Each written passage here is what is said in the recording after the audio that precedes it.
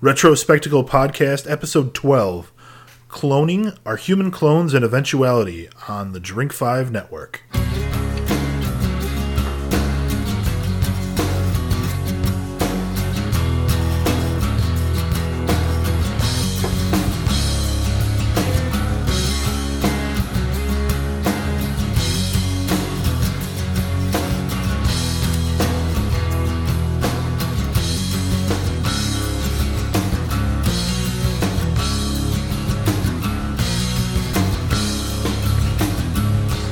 I seem to have a little shot in front of me here, Dave.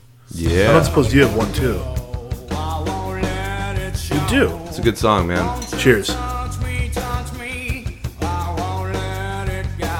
figured Days of the New fits a little bit with the theme of tonight. Sure, so a little Maker's Mark, a little beer, good discussion. It sounds like a good Tuesday evening.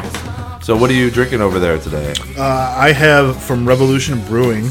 It's One's Enough, an Imperial IPA, 4 hop varieties, Chinook, Crystal, Apollo, and Centennial. From our, maybe our new favorite Chicago brewery. You know, Two Brothers isn't technically in Chicago, so they're still our favorite. But our favorite Chicago brewery might be Revolution.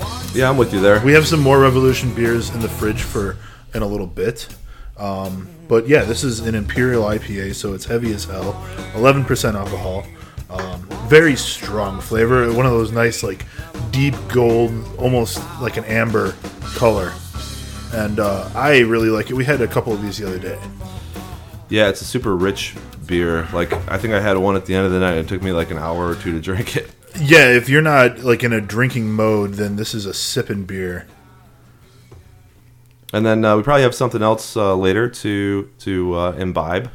And we'll get to that when we get there. Over here. But anyway, welcome to the show here. As always, here at drink5.com, you can check out our podcast after the fact at iTunes and Stitcher. And we are basically doing a podcast a week on just whatever topic we feel like. You know, we've done stuff in the past like bacon. What else have we done that's been interesting? We just did national parks. That was a really cool... we did AI, and we talked about Douglas Adams one week. So, you know, we like to jump around and just cover the things that we're interested in. Yep, so feel free to tune in anytime. And, of course, we don't mind if you listen to it after the fact. You can touch in with us directly at Jason at Drink5 or Dave at Drink5. Anyway, tonight the show is about cloning. And specifically, the kind of angle I wanted to go with was our human clones and eventuality. So let's start at the beginning. So cloning seems...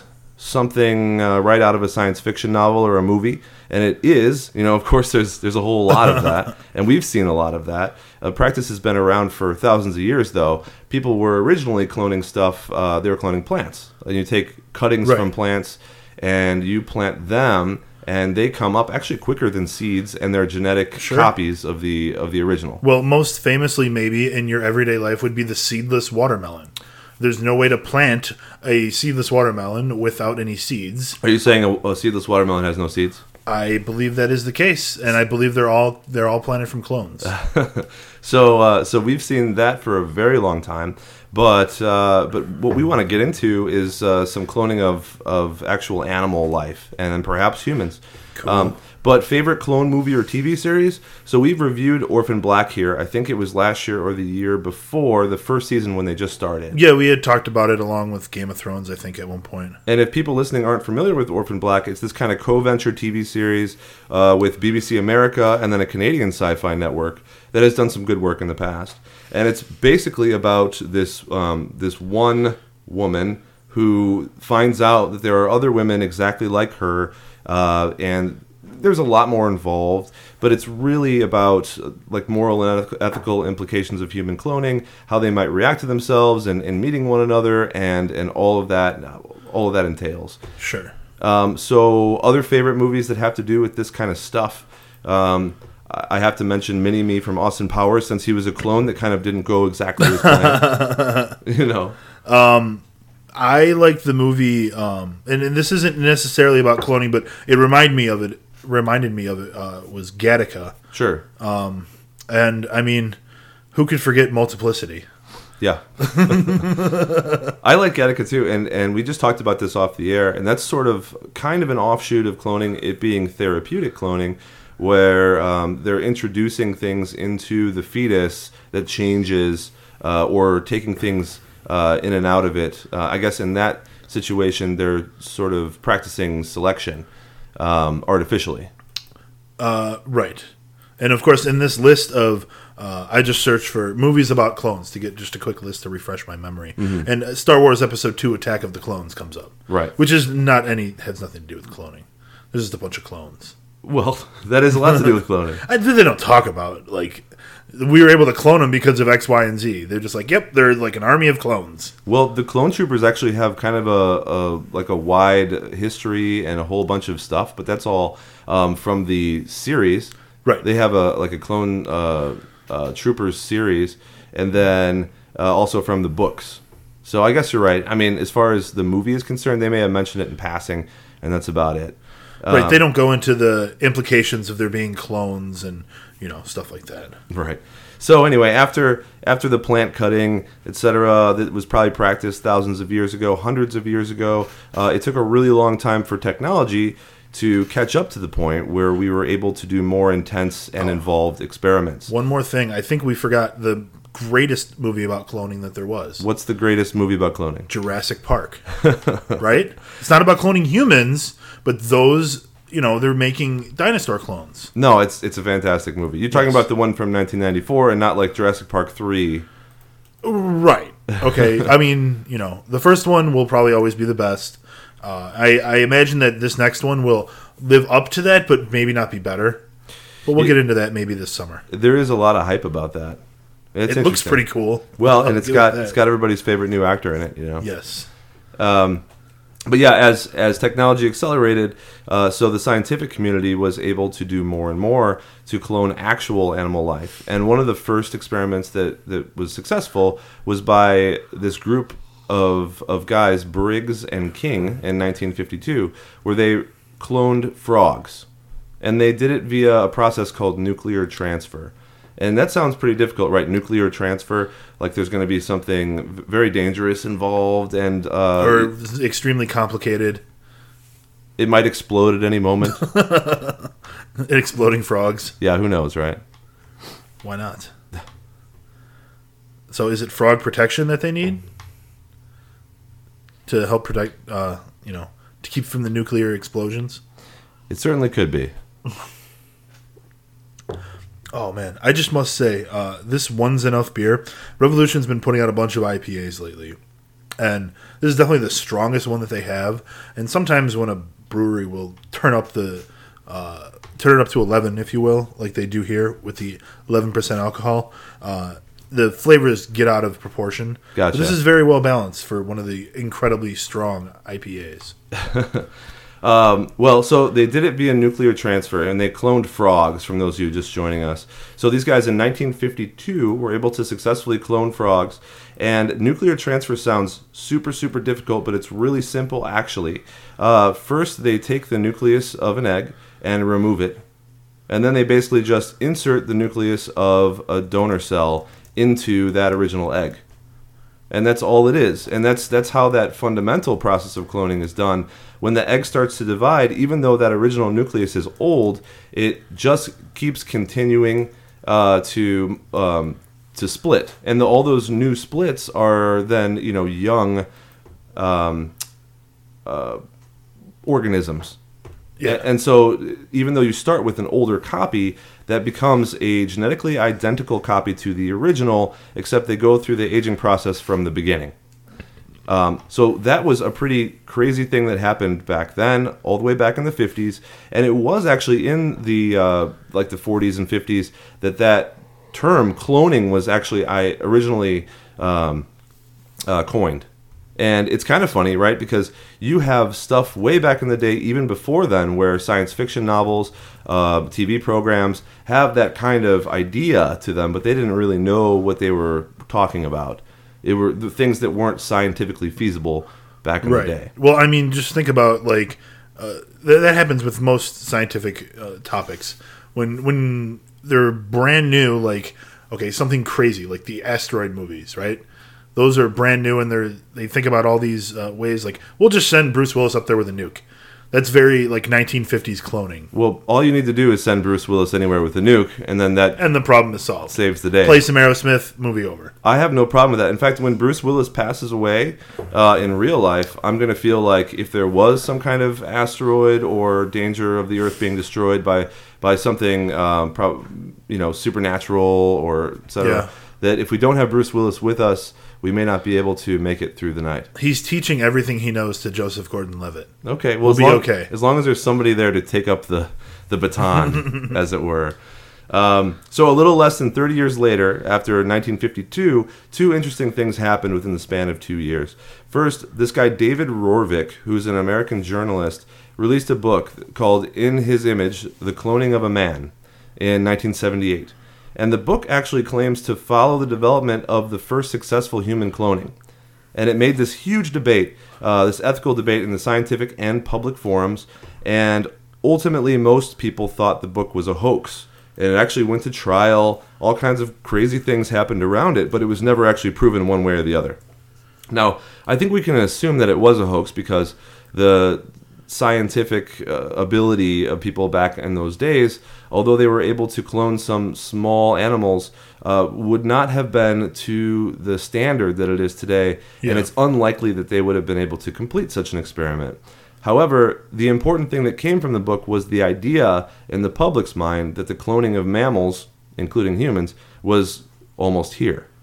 Even if it wasn't possible then. It fast-forwarded it in pop culture, at least. Well, oftentimes, in science and things like that, you find that there needs to be some kind of a catalyst, even if it's not a real thing, even if it's a book of fiction or a movie or someone's just offhanded comments about something that actually spur the development of real technology that takes you to that point.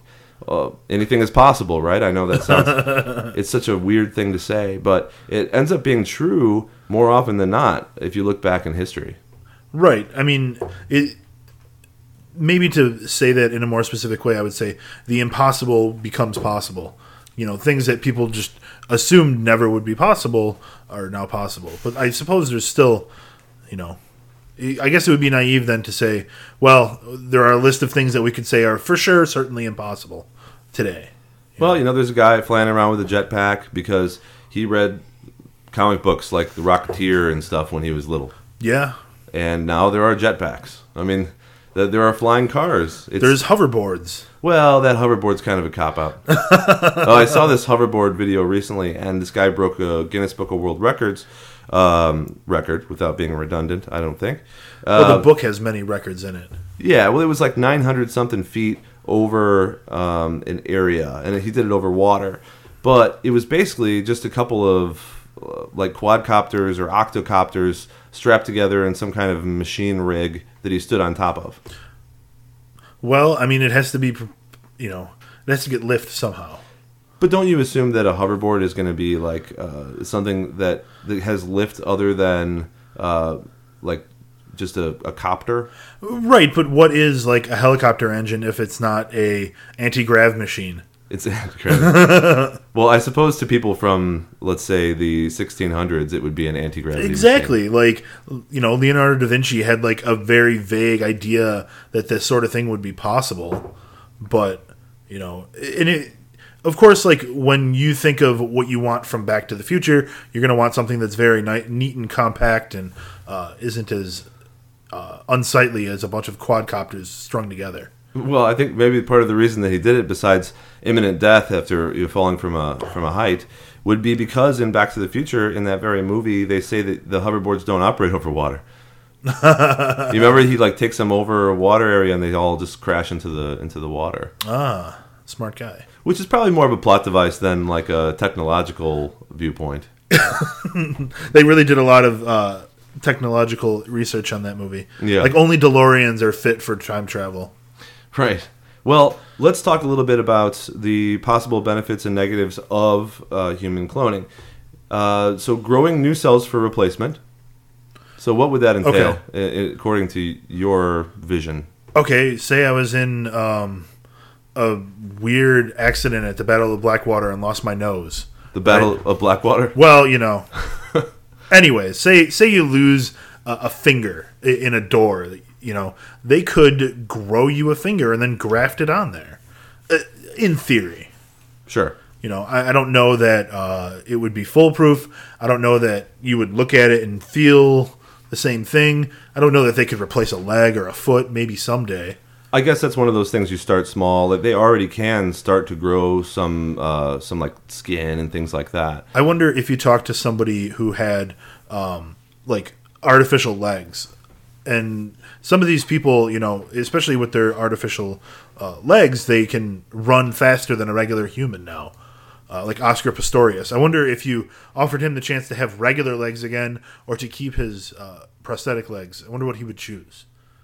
Are they allowed to run in the Olympics if they make it that far? I believe he did compete in the Olympics. I'm not sure, but you know he's in jail now anyways, so it doesn't really matter. Well, yeah, the technology does exist to, using therapeutic cloning, create these kinds of things. You just have to spur the cells themselves to build the correct component. Yeah. So it's like, here are these crazy cells that exist specifically to become another kind of cell. So if you can just teach them and program them what to be, they will go about their business of trying to become it. And that is such an interesting thing. And we've seen that in so many different science fiction applications. You know, even starting at like nanobots and stuff, you're like, well, they're going to manufacture this thing. So they just start going about the business of doing it. It kind of makes its own decision. But if you have an actual cell being programmed and being told what cell it's supposed to be, then it's way better than having a machine. It is essentially, you know, organic machines. Sure. So could this cause a divide, do you think? For example, people that have a lot more means, being able to live longer via replacement organs, things that might cost a lot of money before everyone else has the tech available to them. There's already whispers of this kind of thing, although I don't want to get into any of that, and I don't necessarily believe in it. But like drugs or chemicals or treatments that prolong people's lives being maybe available to the very rich and famous as opposed to just your everyday Joe. Well, that's a very real thing. You know, there's always going to be that divide. There's always going to be people who are very poor who are willing to let themselves be exploited for, you know, small monetary gains. In Asia, there are whole towns where, like, it's very common for most of the people in the town to have donated, you know, quote unquote, donated their kidneys for money. And people from the West come, you know, they get the right kind of match, and then they get the kidney that they need, you know, because you can't wait in the United States sometimes because there's a 10-year waiting list to get an organ. Sure. And that's where something like this would come in very handy. You could, in one fell swoop, alleviate all the, you know, all of these people who are sort of forced into selling their organs won't have to do that anymore. And all these people who are making these decisions because they're, you know, they have 2 years to live and they're on a 10-year waiting list, now will be able to have an organ grown for them. Yes, very true. So I think it's going to work both ways. It's going to help some things, and of course it's going to divide other things because it is going to be fantastically expensive. But that's how new technology works. Right. Cloning entire humans with the same genetic makeup, they would be able to act as donors where the organs wouldn't be rejected very easily, if at all.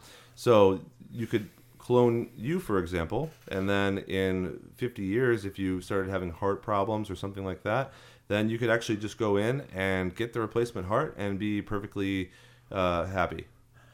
Yeah, I'm not so hot on that idea. Well, whether or not it's ethically good, it's a thing that could be advantageous.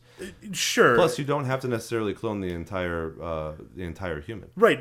I mean, it would be great if you take some samples when I'm healthy so that you can create cloned parts. But I mean, when people talk about this and like sort of the horror show Twilight Zone style is that you have a cold drawer with a clone of you that just lays in there waiting for it to be opened and to get a spare part off of it. Right. But it might not necessarily be something like a hand or like an eye. It could be like bone marrow or, you know, like something like that. Maybe you just need a blood transfusion. Right. You know that your clone is going to be a perfect match for you. Exactly. Well, obviously, introducing some some bad things into the mix here. Allowing couples that are unable to have children reproduce and create their own genetic offspring, which they can sort of do, but not quite right now. Okay. For example, you can do. Can't they do that with surrogates now? Well, you could, but that's not the same experience for the couple. For example, being that she wouldn't actually be carrying the child. In fact, there are a lot of experiences with surrogates where, like, either the surrogate wants to keep the child or the parents feel alienated and not connected to the child any longer because of that. Well, that's another thing where the West is starting to just pay poor third world people to do that for them. Sure. I watch a lot of Vice. Okay. Well, and that's something that happens here in America, too. Certainly, there are a lot of surrogates. It's legal to pay for a surrogate here, yeah. But that's not what ultimately someone that has enough money would want. Of course, you want to be able to do it yourself. Although, maybe with someone with so much money is like, oh, I don't need to deal with 9 months of being pregnant. I just want the kid. Right, but they can already do that. Yeah.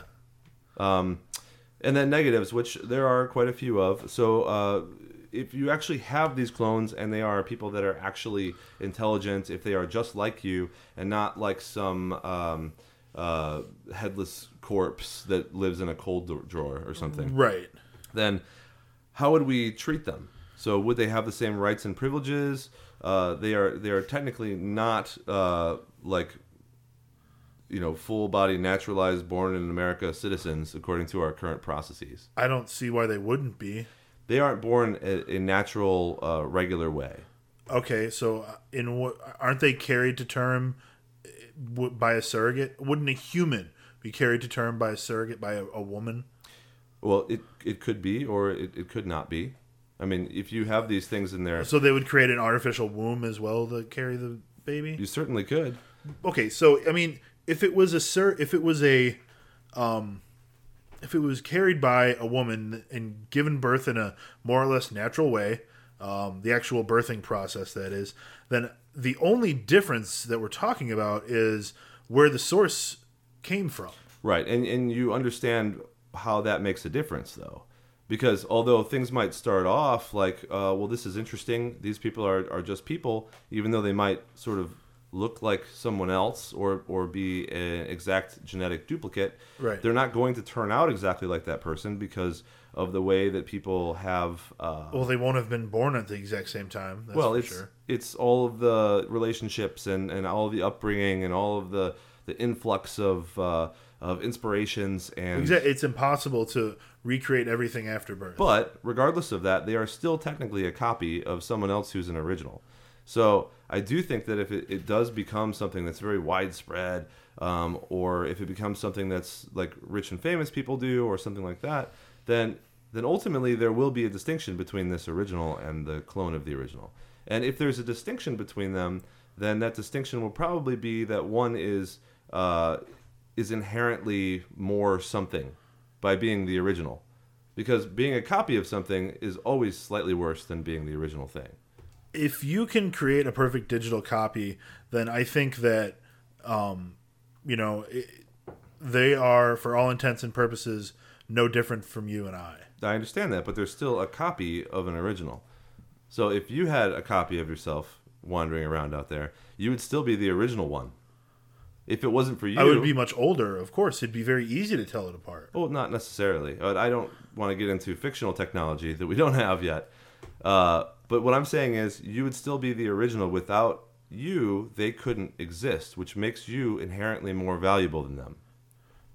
Well, yes, but once they are created, then they can make more of me without me anymore. Right. So once you make a copy of yourself, you instantly lose that which made you special and original. But now we're talking about multiplicity. Well, I mean, the original loses it just as much. There is no difference between the two. Okay. There needs to be, going back to callback from one of our other episodes, there needs to be a Turing test to figure out, to be able to tell, and if there is no just common sense way of being able to tell them apart, then I don't see why, it would be right to treat them as different. Well, they're not a computer. I suppose the test would be to determine if this person has a soul, as it were. Sure, a Turing test for the soul or some sort of way. All I'm saying is to run a simple test and tell them apart, not just a DNA test or something like that, which may not even, No, tell them it apart. shouldn't tell them apart. Exactly. But it would certainly be very, very strange and foreboding if, for example, we ended up cloning a human. In 5 or 10 years, it becomes public knowledge. This human clone grows up and will probably be like witnessed and looked in upon by all sorts of people, whether or not it's public knowledge. Right. Still be sort of a lab experiment. Do you suspect that maybe this has happened already in secret? Well, we'll get to that. Okay, cool.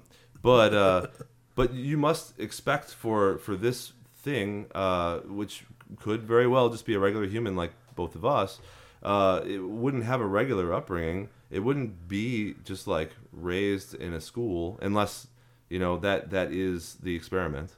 And it was just given to somebody to... Think about the example that Orphan Black has given us in terms of raising clones in a scientific setting where you're monitoring it. So they basically have two groups. They have a control group that's raised like normal kids, and then they have this other group that's raised like they're more like in a lab. Yeah, I suppose if it's in a scientific experiment, then They it would has do to be both, that way. I would think. Yeah. But what I was getting to, I guess, is that wouldn't it be interesting if 5, 10 years from now, 20 years from now, they reveal to us that there are these clones, or they don't reveal, and maybe I'm a clone, Dave. and you find out that the clones are missing like the consciousness and spirit of humanity. Wouldn't that be interesting? Sure. I mean, that would be a big scientific breakthrough. It would be scientifically proving that there's like a soul. Like you could have a physical representation of it. You could then, sort of try and tell what was different between the two people. Yeah. I think I'm going to use this as the basis of a science fiction novel that I'm about to write now. Excellent. Although looking around after the show, there probably are some like that. But if there aren't, I'm writing one because that seems like a very interesting novel that would probably have been written by Robert J. Sawyer. If anybody's familiar with that author. Decline of genetic variation. Genetic diversity is one of the things that's very important to us. So it's allowed animals and humans to survive as long as we have, fostering adaptation and evolution, preventing widespread diseases because of all the differences between us and things that we are immune or not immune to, etc. So if you do end up going this route, this sort of Gattaca cloning kind of develop the perfect person route, you're going to run into that kind of problem, which is that these regular humans that maybe looked weak from a distance, that's actually the very trait that allowed them to survive this long. Yeah. And then we talked earlier about growing new cells for replacement.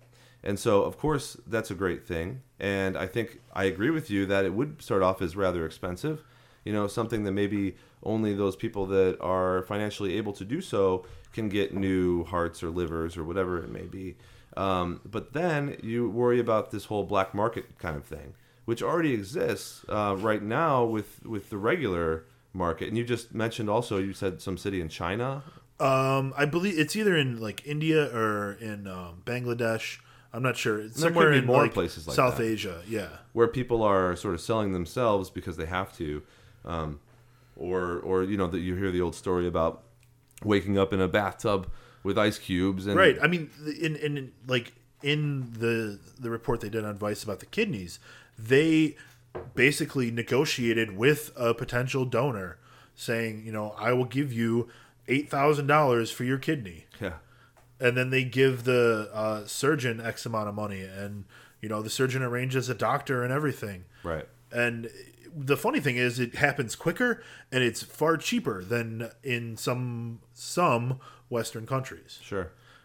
Now, obviously, even in countries with like healthcare for everybody, like it doesn't help necessarily with organ availability. But I know just in the United States, the organ waiting list for a kidney that is about 10 years. And a lot of people with organ trouble don't have 10 years to wait. Yeah, well, when the technology for this particular kind of thing is developed to the point where it costs less to manufacture an organ like this than it does to pay someone off for it, then there will probably be labs developed that create this kind of stuff and then sell it on the market and sort of sidestep the whole actual human availability. Yeah, I mean, part of the problem is that people are so poor and desperate that they're willing to sell their kidney. But that's a different show. Well, you keep watching Vice, man. I mean, you're just going to be so depressed. I don't know what you're going to do. It is a half-hour slice of like, here is some reality with depression on top. But yeah, so this is kind of something that probably would happen regardless, as long as there are people that want to make a profit and have a hand in these kind of markets and this kind of technology. Then it will happen as long as it is feasible for them to make a profit from it. Right. Black markets and crime and there being a gap between the rich and the poor is something that has always happened in civilization and probably will always happen in civilization. And then the last thing being the low level of fertility currently. So Dolly, who's the famous sheep that was cloned in 1996, took 277 eggs to produce. 30 initially started to divide, and 9 actually induced pregnancy, and only 1 survived to term. I think the name was Nash. Dolly was the original sheep that was cloned then. Sorry? I thought Dolly was the name of the sheep that, like, the cloned sheep. No, I'm pretty sure. Dolly was the original? I don't know. We'll have to look that up. But you can tell us. Dolly might be the original. Something is named Nash in my notes here. I'm not exactly sure what that is. But yeah, so these problems have somewhat been solved, but there are some mammals that are more difficult. There are certainly some technological jumps that we have not made yet publicly, but we know that we can. For example... What? This has got to be someone messing with Wikipedia. What do you mean? Okay, so Dolly is the name of the sheep that was cloned, or I'm sorry, the name of the cloned sheep, the results of the science of the experiment. Yep. So they took the cell to clone from the mammary gland of a healthy, they could say that they could take part of it from from anywhere in the body and reproduce a whole individual, right? So regarding the name. They said, Dolly is derived from a mammary gland cell, and we couldn't think of a more impressive pair of glands than Dolly Parton's. That's probably true. I just think it's funny that the scientist would have put it that way. Man, scientists... It feels like something that someone would just goof into a Wikipedia. But there is a citation. Well, a scientist that was able to clone a sheep probably doesn't have that much of a social life or tact. And, and I don't have any problem with him naming it after Dolly Parton. That's hilarious. So that's what that means then. I get it. So it's short for Nashville then, right? Oh, yeah, it could be. Dolly Nash. Interesting. So... wow. Dolly gave birth to several little lambs. Well, I mean, they're just regular genetically... what's the word? Genetic duplicates of whatever it is that they're cloning. So... There's really no reason why they shouldn't be healthy unless something gets messed up or it's not a sterile operation or et cetera, et cetera. Right. Second thing was that in 1980, the U.S. Supreme Court ruled that live human-made organisms are patentable material, which is kind of a scary ruling. They did later clarify that in 2013. Remember, it wasn't until 1990 that the Human Genome Project occurred and started developing itself. That's when it just started, right? Yeah. In 2013, the Supreme Court issued a ruling that bans the patenting of naturally occurring genes, which disallows companies from patenting the gene that causes Down syndrome. Okay. Or something. But it does allow for edited or artificially created DNA to be patented. So that means that when they create a new strand of corn through cloning, that they can then patent that, right? Yeah, but this is live human-made organisms. Oh, this is only regarding that? I mean, perhaps it's the same. I'm not sure, but I'm certain that because genomes and stuff are, I think. Well, that's DNA. Yes. The DNA, it was bans the patenting of naturally occurring genes. But I don't necessarily think this case specifically was about human genes. Yeah, I don't think it would apply. I think they would have separate cases about the corn and the baby. Okay, so when someone creates the gene for X-ray vision, then they get to keep that. Or edits an existing gene to become better or to eliminate a defect. So you could edit a gene, for example, in order to create some kind of a shot or a treatment or something like that, a therapy to cure something, and then of course you're able to patent that, sell it for X number of years, which is important. It's an important factor of business, but it is also kind of a scary thing. So how will companies start to monetize our DNA and or man-made synthetic DNA? We haven't really gotten to that part of Orphan Black yet. Well, they were trying. Well, I shouldn't be giving out spoilers or anything. So, any company can do research on this kind of stuff right now. There was a moratorium on like stem cell research that was proposed by and put through by Bill Clinton back in the 90s for 5 years. Probably more so that he could just not have anybody asking him questions about it for a couple of years. Right. It's hold off, everybody. Let's look into what's going on here first. Yeah. And we'll get into a little bit more of that later. But right now, I mean, as far as research goes into DNA, the Human Genome Project, I believe that's either finished or nearly finished. They have mapped the human genome. They're mapping the genomes of all kinds of species, plants and animals, sure, insects. But now that we have the whole genome, now that we're able to look deeper and more closely into that kind of stuff, we can pinpoint things that we weren't previously able to. In fact, it only costs about $250 now for the basic genetic test for you to take in the hospital. So you can easily, with just a percentage of your weekly paycheck, go to the hospital and find out if you were to have a child, like what are your predispositions, what are his predispositions, all that stuff. Are you predisposed to cancer yourself? Yeah, all of that. Like that. Everything that we know is available to you. Now, some of those tests do cost more than that, but I'm just saying the base level tests are now sort of only as expensive as like a really cheap home media PC. Definitely within everybody's grasp. Interesting comparison. Yeah. Like, something that you don't need. Also will provide you hours and hours of entertainment. Well, I'm not sure the genetic markup test would provide me hours of entertainment. And there's something to be said about not wanting to know. But exactly. But I do think in the future that everyone will have it automatically, so they'll already know. It'll be available. Why? I mean, there may be people who still refuse to look at it. Well, I mean, something. Who knows? There are people in the world who don't use technology. That's fine. Well, at some point, people are going to consider it irresponsible for people to not do that before they have children. Yeah, because you go to the hospital. It would be just like not going to the doctor when you're pregnant. Because you go to the hospital and you have a child, and they're like, well, we'll just charge you the extra $15 is routine for a printout that says exactly what is going to be, what percentages your child may or may not be affected by all these things. Right. So, I mean, why would you not want to know that you have to be watching out for diabetes? Sure. I mean, who would not want to know that? I don't understand that kind of stuff. I guess there are those people that don't go to the hospital, don't get treatments because they think that, some otherworldly power will take care of it. It's probably those people that wouldn't want the test. Right. And, I mean, I don't know. I mean, people who don't take their kids to doctors and stuff like that are looked at in sort of why are you endangering that child? Well, natural selection. Hopefully.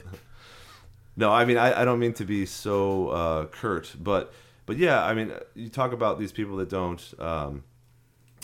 don't give their children the what am I thinking, like flu shots and. Well, yeah, I mean, I wasn't going to go there necessarily.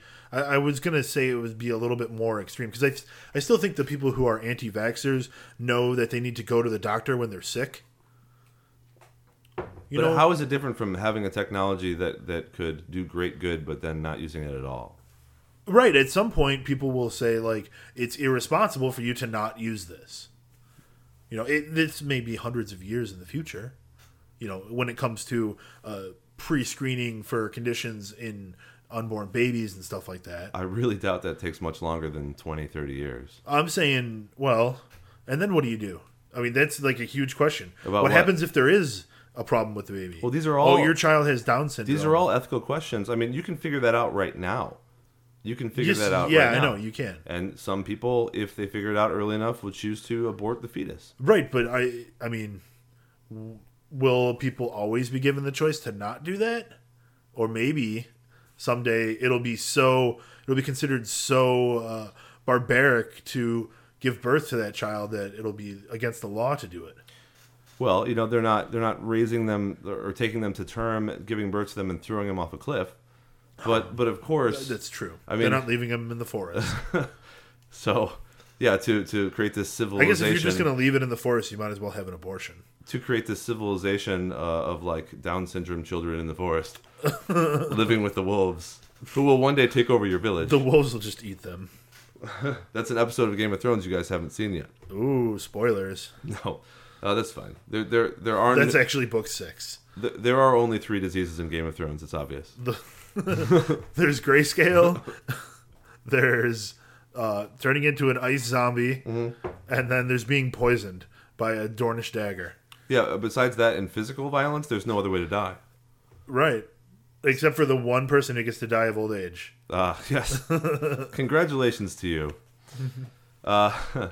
So we can see that there will probably be a lot of ways for companies to monetize this kind of stuff, especially if public opinion turns to the point where everybody wants to know or feels like they need to know or are pressured to the point where they do need to know, and that just becomes a fact of life. If there's money to be made, then advertising agencies will figure out a way to convince the public that they need it. And it's not just about that. I mean, we're talking about a shot that you could give your kid that would give him blonde hair, even after he's born. Really? Could it happen like that? Sure. Oh, that's weird. It's therapeutic. So I wonder if they could get so good as to do that in adults too. Absolutely. When you do I want to go get a treatment to change my eye color for the weekend. When you do gene therapy, I mean, you're introducing stem cells that are programmed to do a certain thing into a certain part of the body where they know what they're doing. So the problem then is if you start injecting things in the wrong places. So let's say you have these stem cells that are like, they're going to grow an arm, and you just like inject it into your belly button. I mean, well, I guess you'll have an arm there then, right? Is that what happens? I don't know. But this is the part where humans start being super fucked up, and we already see this body modification and things like that. Sure. Can you imagine like seeing people that actually have 8 arms because they've decided that that's what they want to do? Wow. I mean, given the opportunity, people will totally do that. And who's to say that they can't if it's available and it's something that they can get their hands on, and look at what technology we can do right now. People are giving themselves Botox injections in their freedom, house. Man. So yeah, it's freedom. Freedom isn't free, Jason. It costs about an arm and a leg. So let's jump ship. Go a little bit more light topic, I guess. I mean, this whole thing is kind of heavy. This isn't going to be, yeah. But it's fun though. Pet cloning is already here. So cat or dog get run over by a car. If you have the money, you can already have a genetic copy of your dead pet. Someone who has a clone dog. Do you? Yeah. So one lab says, and not Labrador, but I mean an actual lab that does a laboratory. Yeah, one lab says woof. No, one laboratory that's considered kind of up on the high end of this kind of stuff says we have never failed in cloning a specific dog regardless of its size or breed. So now they're not saying that it might not take a little while.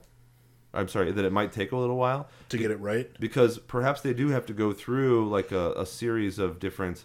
Well, like with Dolly, it took 277 eggs that you started, and 30 were fertilized, and 40, Yeah, but keep in mind, 1996 is 20 years ago.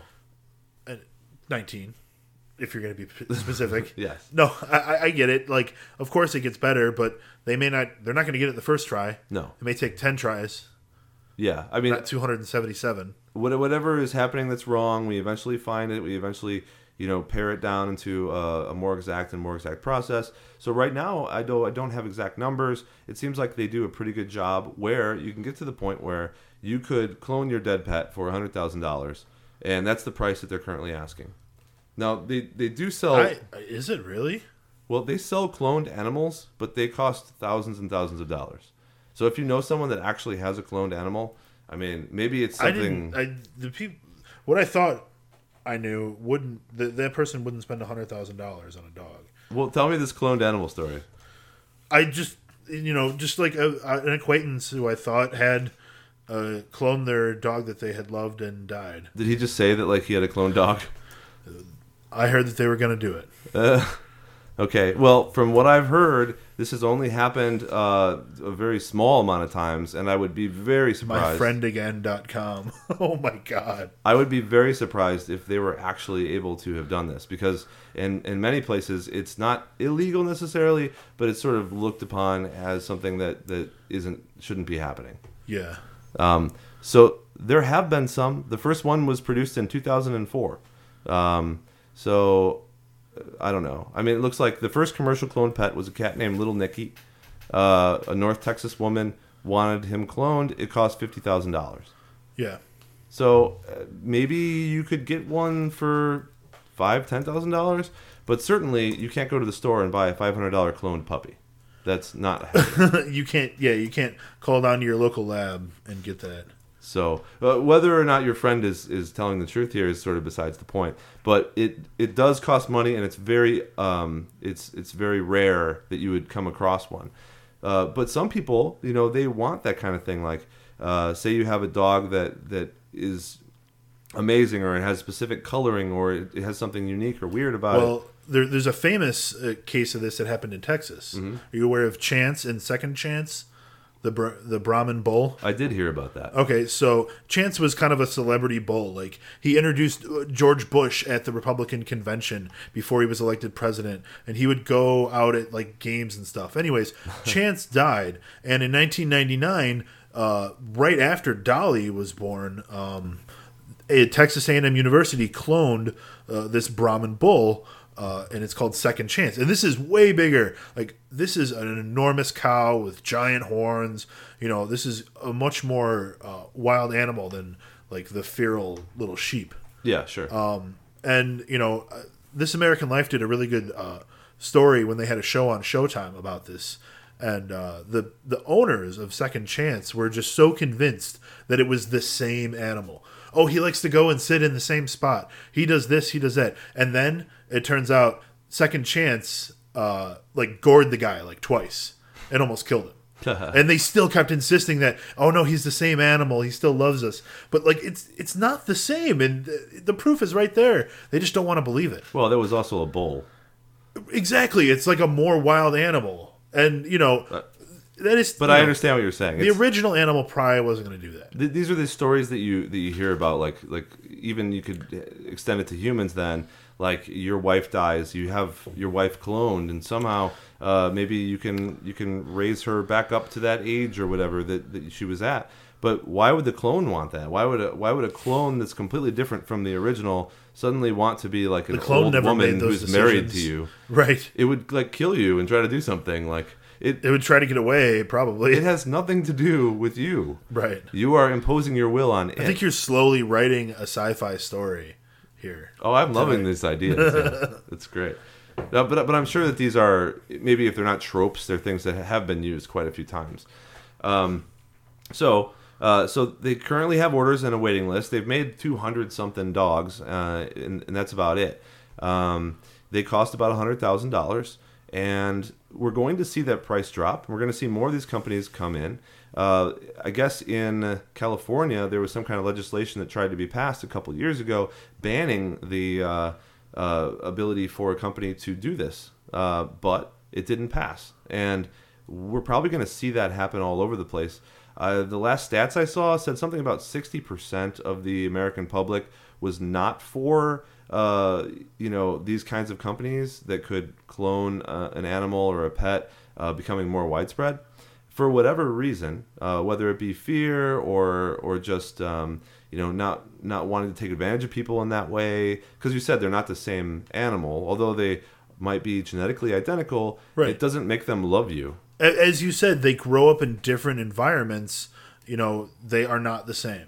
Now, people could be fooled because if they grow up in the same environment, then they'll probably come out nearly identical. Sure. I mean, but when you look at identical twins in humans naturally occurring, which are genetic clones, they still are a little bit different. And they grow up with almost the exact same influences and environment. Even with almost as much control to be the same as you can, they're going to be the same. And if you're taking an already existing adult specimen and cloning it, then there's no way, unless you could somehow accelerate the aging process, which I think, okay, we talked about impossible earlier. It certainly seems like that would be impossible, but who knows? Well, if you can grow if you can heart, just reprogram all this stuff, then yeah. You would basically just tell it, I want you to be growing, at this speed until this point, and then stop, and then it... Yeah, I mean, it's not like if they're going to grow a heart, you're going to wait 20 years to have the full-grown one. Well, when you unlock the complete genetic code and you're able to program stem cells to just manufacture organic matter, then you have more problems on your hands than, what do we do with this pet that's not the same, even though I think it is. Yeah. I mean, we're talking about little tiny things, but I guess one step at a time, right? So you're right. Good point about the twins, and of course, twins grow up to be different because they have different experiences and different friends for the most part. But they are identical DNA if they're identical twins, which kind of makes them clones. It's just that, in fact, they are clones. It's just naturally occurring as opposed to artificially. Correct.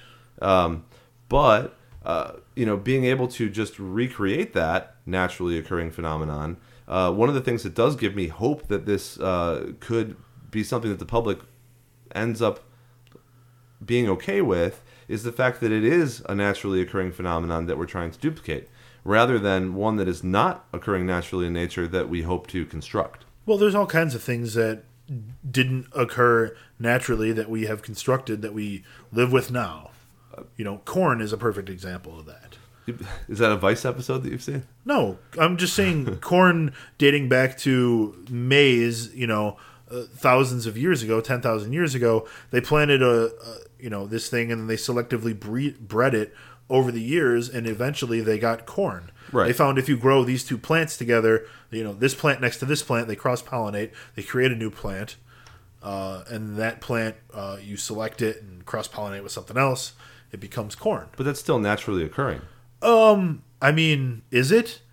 It takes humans to plant things next to each other and select it. Like, yes, I suppose randomly that could have occurred, but the reason we have what we have today is because humans did this on purpose.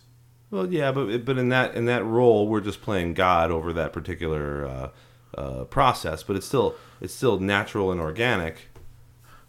Why is that any different? A farmer 10,000 years ago, his laboratory was his farm when he did all this stuff. Now we do it in a controlled, clean environment. I don't disagree. I don't see the difference, though. But I didn't say there was a difference. They're all naturally inorganic.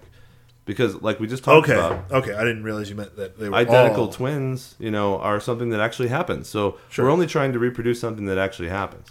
If we tried to create like a dragon, then there would be some issues. Well, I know. I'm just saying, what I was saying is that we do create things that are not natural, so to speak, through what appears to be natural processes. Well, we could endlessly talk about this. I mean, I would argue that it still is natural. Natural selection or whatever may say that there is not the variables of a human, but it does take into account the variables of the earth and the other animals around them and everything else, right? So why aren't we considered to just be the other animals around them? It's because of consciousness or something that makes us raised up a little higher, I suppose, in our minds. Yeah, we all want to think that we're more special than we should be. But if we don't think that, then we are just participating in natural selection, and so is everything else. I suppose. I mean, we won't know this answer until we clone, not just one human, but a lot of them. And who knows if we ever actually will, or if we'll ever actually be able to get it right. Well, quickly about another topic, cloned food, not available for public consumption yet, but meat, eggs, and milk from cloned animals were recently declared safe by the FDA. I believe this was last year or earlier this year. And they have yet to decide whether these products that come from cloned animals should be labeled as safe. Now, I think they will end up saying that because there have been... Well, they're not going to be labeled as unsafe. Well, however many studies that have been done, and there have been a lot of them, have all pointed to the fact that there is no difference. There is no difference whatsoever between this meat and some other meat. Just because it was cloned, it still grows up from the same cells. It's still a cow. It's still a cow. It's right. Not different. It still tastes the same. Right. So would you want your hamburgers to say cloned or not cloned? Well, first of all, it's so expensive to clone animals still that it wouldn't be a viable option to be Right. like delivering those meats to the store. But I don't care if I'm eating cloned meat. I really I don't think that would be how they would create the cloned meat anyways. It's silly to create an animal and then pay to raise the animal and then harvest the meat when you could, in a lab setting, program them stem cells and just create a steak. Well, there's different ways to do it, yes, but so far the stuff that they have done in that way has not been the same as the stuff that they've done in the other way. Well, sure, but we're talking about growing kidneys and growing hearts. Like, why can't you grow a tenderloin? No, it's a technology. Right. But in that same respect, I mean, wouldn't it be better to have this naturally occurring animal that then like runs around and eats grass? And if you don't do that, then the tenderloin may grow, but it's not going to taste like a sheep that's lived for 8 years and eats grass and lives in an environment. It's not going to taste anything like the meat we're normally used to tasting, because it will not have lived through that. It will not have done all the things that it's supposed to do. Yeah, I mean, it is literally a product of all the things that it's been eating. But if they take the best tasting Kobe beef and use that as their source for cloning, then wouldn't... I don't think so, because I don't think it'll reproduce the fat and the marbling and that's like a natural thing that happens to an animal. Okay. I mean, I would think that at some point that they would figure that part out too. Well, perhaps in the future. I'm saying right now, I've seen some documentaries where they actually have started to try to do that, to like make a steak. Yeah. But it doesn't taste good. Okay. That's the problem. Yeah. And ultimately, if you have meat in a store, it needs to taste good. Well, yeah. I mean, people are not going to take. People will only accept eating it if you can tell just by tasting it. Then of course the labeling thing is moot. Well, I'm waiting for like the cheddar cow, where they're growing a cow that has like cheddar chunks inside of it already with like bacon. It's like predisposed to be making cheddar cheese. No, look, if you can take this gene therapy, this therapeutic cloning, stem cells, whatever you want to call it or refer to it as, and create a steak with marbling and fat pockets and lean meat and fat meat, then you might as well be able to create one that has like cheddar and bacon pockets within it. Because those are all just, naturally occurring living matter, which if you're telling something to create and you have that much control over exactly what it can create, then... Well, I don't think that you would be able to take the source material from a cow and generate bacon and cheddar cheese. No, you would take the source material from the cheddar cheese and the bacon. Well, I mean, then you're just taking a piece of meat and injecting it with cheese. Well, yes, you are. But you can do that already, Dave. It's called cheese stuffed hot dog. But you can buy it like that from the store, wrapped up in a beef tenderloin, and all you have to do is put it on the grill. You can go to Costco and get something close to that, I'm sure. Well, point being, we're getting fairly close enough anyway to like replicators and stuff like that. We can do 3D printing on a molecular level now. Yeah, that's pretty cool. Now, none of this stuff is going to translate in the next 5 years to going out and buying ground beef for 30 cents a pound. But it is something that could happen in the future. So that's cool. We need molecular-sized 3D printers. Yeah. And the really cool thing for me is that they really is no risk, according to all the studies that have been done to food safety. No irregularities in cloned animals, no difference in taste or texture or anything like that. So tell me, could they clone a beer? What? Eventually. I mean, since all it is molecules and chemical composition, you can clone anything. You would use the matter recompiler. But we're talking about living tissue, so it's definitely a different science. Well, there's yeast in beer. Yeah, but it's a different science. And I'm sure that they can clone yeast. It's got to be very easy. I mean, you can make another beer that tastes like that beer, but you'd have to do it with the original materials and the original recipe. Yeah. All right, I've sidetracked you enough to tell you guys what we're drinking now. So from Tighthead Brewing Company, and I like this because it's from it's local. It's from Mundelein, Illinois, a suburb of Chicago. But the title is Scarlet Fire. It's a roasty red ale, and it's named after the Grateful Dead songs "Scarlet Begonias" and "Fire on the Mountain." And this band, another one of their beers is called Chili Water, which is a Widespread Panic song. So they kind of fit in my mode, I suppose. But anyways, it's a roasty red ale. Dave, how do you like it? I see that you've gotten through most of it by now. It's nearly gone. It's usually a good sign. It's a great beer. It has a really roasted, nutty taste, and it's. I've been getting to like red ales more and more, just because I think I've had too many IPAs over the past 2 years. It's interesting you say that because see, you just had a Bud Light and then this beer. I had that One's Enough and then this beer, and I feel like my taste buds were assaulted drinking the One's Enough. You're like, I can't taste anything. Assaulted in a good way. Like, I kind of like it, masochistic. Anyways, now, like, the first few sips of this beer was just kind of like, oh, it's not nearly as strong as the other beer. What's wrong? But no, it has its own complexity and flavors. Well, you'll get it in a minute. Okay, so back to the whole human cloning thing. In 2005, the United Nations General Assembly put forth a declaration on human cloning, which bans therapeutic cloning. That we talked about earlier is where cells are cloned for therapy of a disease or condition, rather than reproductive cloning, where you're creating an actual genetic duplicate. Duplicate.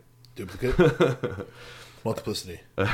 Assuming that our friend David Rorvik, who's the guy that wrote that book I talked about earlier, was a fraud and didn't actually witness the first human cloning experiments back when Mork and Mindy was in an exciting new TV series. No one has yet to come forward with evidence of actual viable cloned humans being created. Right? Turns out Orphan Black is a documentary about David Rorvik's experiments. Certainly possible. It would date back to the right time. I mean, that's probably where people get these ideas, is from actual fact. Of course. But we do know it's possible. So not only has there been experiments with frogs that we mentioned earlier in the 50s, and sheep that were successfully cloned in the 90s, but they've also cloned cats and cattle and deer and dogs and goats and horses, mice, pigs, rabbits, wolves. Basically, they can clone anything that is a mammal, an insect. Anything that has DNA that's a living organism can now be cloned without any issues. And we have also successfully, many, many times in many different labs, created human embryos. And we use them to study stem cells, etc. But they were never allowed to survive past the blastocyst stage, which is 5 to 10 days after conception, because of ethical concerns. If you remember correctly, and I had a couple debates about this back when I was in junior high, because... well, not me specifically, but our class would have like debates about subjects. And back then, we were doing experiments and things. I don't know if it got to that point quite yet, but the point was, if we can experiment on embryos, at what point does that embryo become something that's a living human being that we should not be experimenting on because it's a terrible thing to do? So I don't know. That's a debate that's going to be a problem with scientists, with the public, with the Catholic Church, and other religions. Everyone has a different opinion of when human life is actually human life. I find it interesting that there typically is a line somewhere, and everyone's line is in a little different place. Yeah. And it's just kind of interesting seeing where all those are. Right. And it goes from one extreme to the other. Like the Catholic Church would say conception. Right. And some scientists would say not until development of like the higher brain functions. Okay. And then, of course, we have the general public consensus that was allowed at this point, which was not after the fetus starts actually developing things that could be considered more than just a little tiny organism. Than just a bunch of cells dividing. Right. So once it starts to do things that are distinctly towards like the human. Right. Then you're like, well, I suppose it's going down that path. How about this for a solution for you?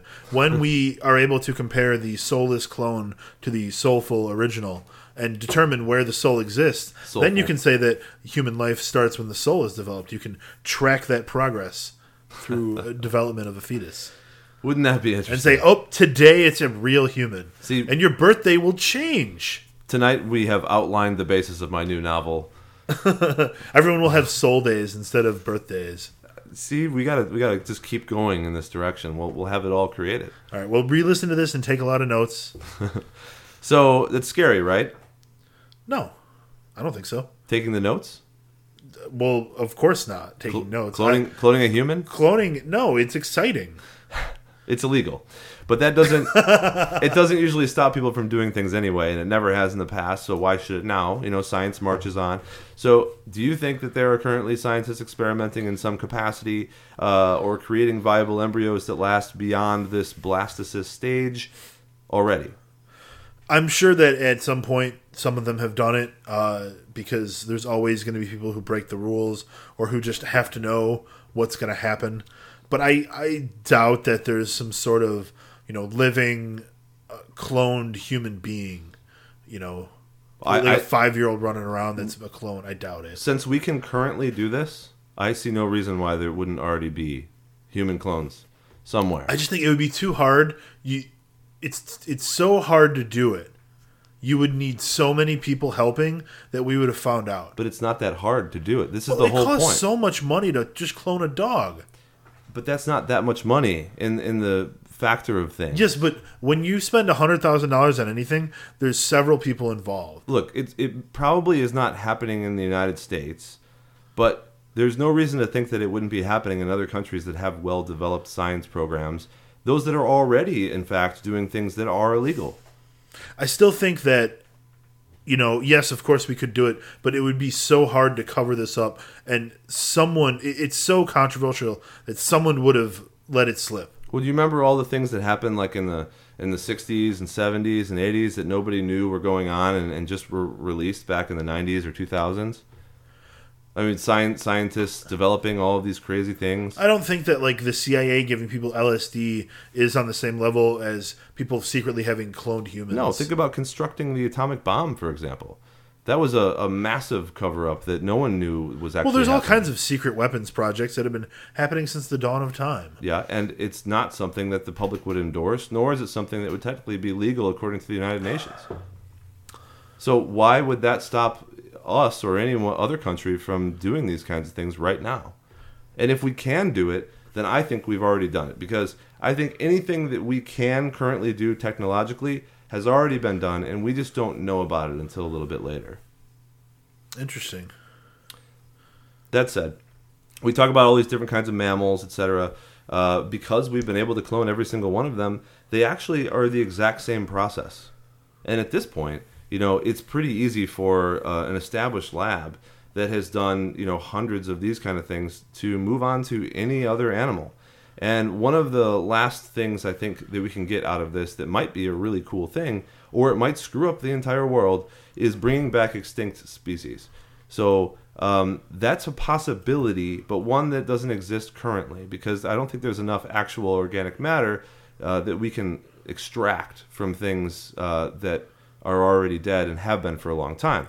However, things that have only been gone for a short time, there may be enough. Or those species that are endangered, right. We could bring back to life.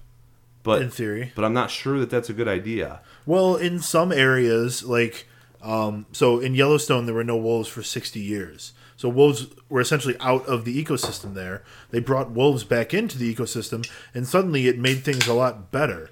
So maybe it would be a good idea to bring back things that have only been gone for a very short period of time. Oh, sure. I'm not saying that it doesn't have that possibility, but it could also be something that happened naturally that we didn't think happened naturally.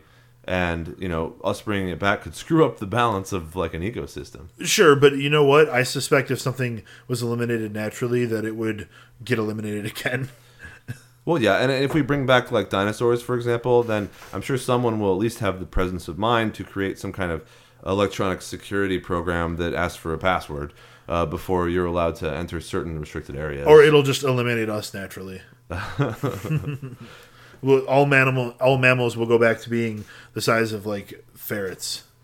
Well, and I think this is a weird opinion to have, maybe, but I honestly think that all of human life is just going to be a speck and will be gone, and something else will replace us in 5,000 years. Do you think that whatever replaces us will be as intelligent as we are? Could or could not be. Doesn't really matter. These things happen over the course of millennia, and we are not equipped to handle that kind of time. I think it's fun thinking in that kind of timeline. But it's impossible. It's not impossible. Of course it is. You have no perspective. I can think about what's going to happen in 1,000 years. Not really. Sure I can.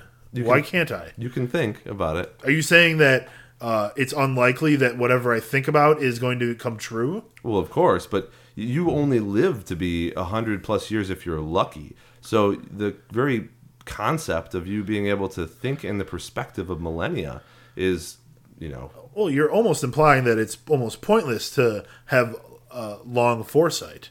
Well, you can't have long foresight. Of course you can. Okay. People 1,000 years ago could have no concept of what's happening today. So we can have no concept of what's happening in 1,000 years. They still created things that we use today. The Magna Carta, like the very first modern kind of Bill of Rights thing, was 1,000 years ago. Well, if we think about the way things have developed as far as writing and technology and how exponential everything is, then that means that we either blow up and disintegrate and are just gone, or we become we blow up across the cosmos, or we become all powerful.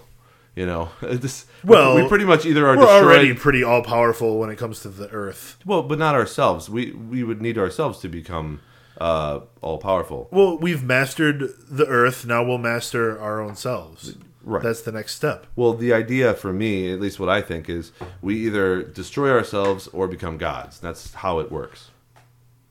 I mean, we're pretty much gods until we destroy ourselves. Well, if we create human life, then that defies the very definition of,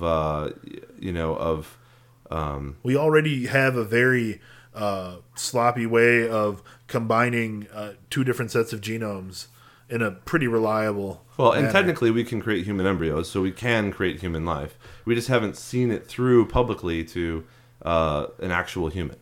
Right, and what they have done is, taken embryos from natural sources and implanted them in people, and those people grow up.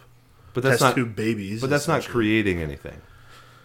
Right. That's taking the things that already exist. You're taking natural source material. And sort of that's what we're still doing. So we're technically still not creating a life, but we're copying one. Now, now when I ever bring that up, you're not creating a life, you're copying it. It's different. And it sort of goes against the rules of nature almost. I think you're creating a copy. You are creating life. No, because... And it just so happens to be a copy. Because those things are already alive. Like the DNA... one doesn't discredit the other. The DNA... You're basically practicing the same thing they did with the frogs. Although there are things that are definitely compounded and added to that. But basically you're just taking some kind of DNA and inserting it into something else. And then having that thing... tricking it into replicating itself at an early stage. So, I mean, you're not creating the process of life. You're not creating new life. You are creating a facsimile of life. And, I certainly wonder if that facsimile will be similar to, cassette tapes. Well, yeah. I mean, you need to know if you're making a copy that degrades or if you're making an exact copy. Was it in multiplicity? And I don't think that they know yet. Where he kept making copies and they kept getting dumber? And when they made the copy of the copy, it was super dumb. Yeah. That's certainly a possibility. I think that for our conversation, we were kind of assuming that the copies would be exact. However... Well, they are, but there are still problems that come up. Because we still don't know at the submolecular level exactly what we're messing with. There's definitely things that we can't see and don't know. Right. So then I think we're not at the point where we're making perfect copies yet. No. Which is why when you start to create these, that's probably why everything is being held off because they know, because the scientists know whether or not they've actually gone through on one of these, that they're not perfect. Right. And because we're higher life forms, and that's demonstrable,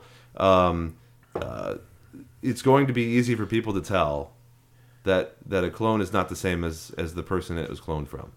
And then if that was the case... The cloning Turing test. If that was the case, then it would be looked at as a lower form of life. The Turing test. And that could be a serious problem. Yeah, I don't think it's very fair, but I think you're right that most people would look at it that way. Well, it doesn't. Nothing's fair, man. You know. I know. So, I don't know that we've decided anything, but I think we both think that this is an eventuality, and that what if the clone doesn't know it's a clone? Well, there's been movies about that too. I mean, and TV series and all the rest. And I think the point is, if you actually put this through a regular experiment like you were talking about, then you will have out there in the world, behaving as a regular child, clones that are not regular children. You think they'll act differently? It'll just be so obvious that they're different? Not if we are making exact copies. Right. But since we can't see indefinitely, we may be missing something. Sure. That's always a possibility. You know, we can only see as far as we can see, and that's going to be an issue. So I guess we just wanted to impress upon everybody the technology that already exists that we've kind of forgotten about since the 90s, because the governments and the scientists out there and everyone has just sort of swept it under the rug as something that we're not going to deal with right now. But it is still there. It does still exist, and whether or not you subscribe to there being actual clones or rich people living for a long time because of this therapeutic gene therapy or cloning, it doesn't matter, because this technology exists. It is there, and we will be hearing about it in the next 10 years when some major development or breakthrough happens. I can't wait. This is a pretty cool topic, and I know I was following it when Dolly was born, all that many years ago. Dolly Nash. But of course, like you were saying, it just kind of faded to the background. It's one of those things where it starts to get all silent, and in a movie when it starts to get all silent, that something's about to happen. Something big's going to happen. Yeah.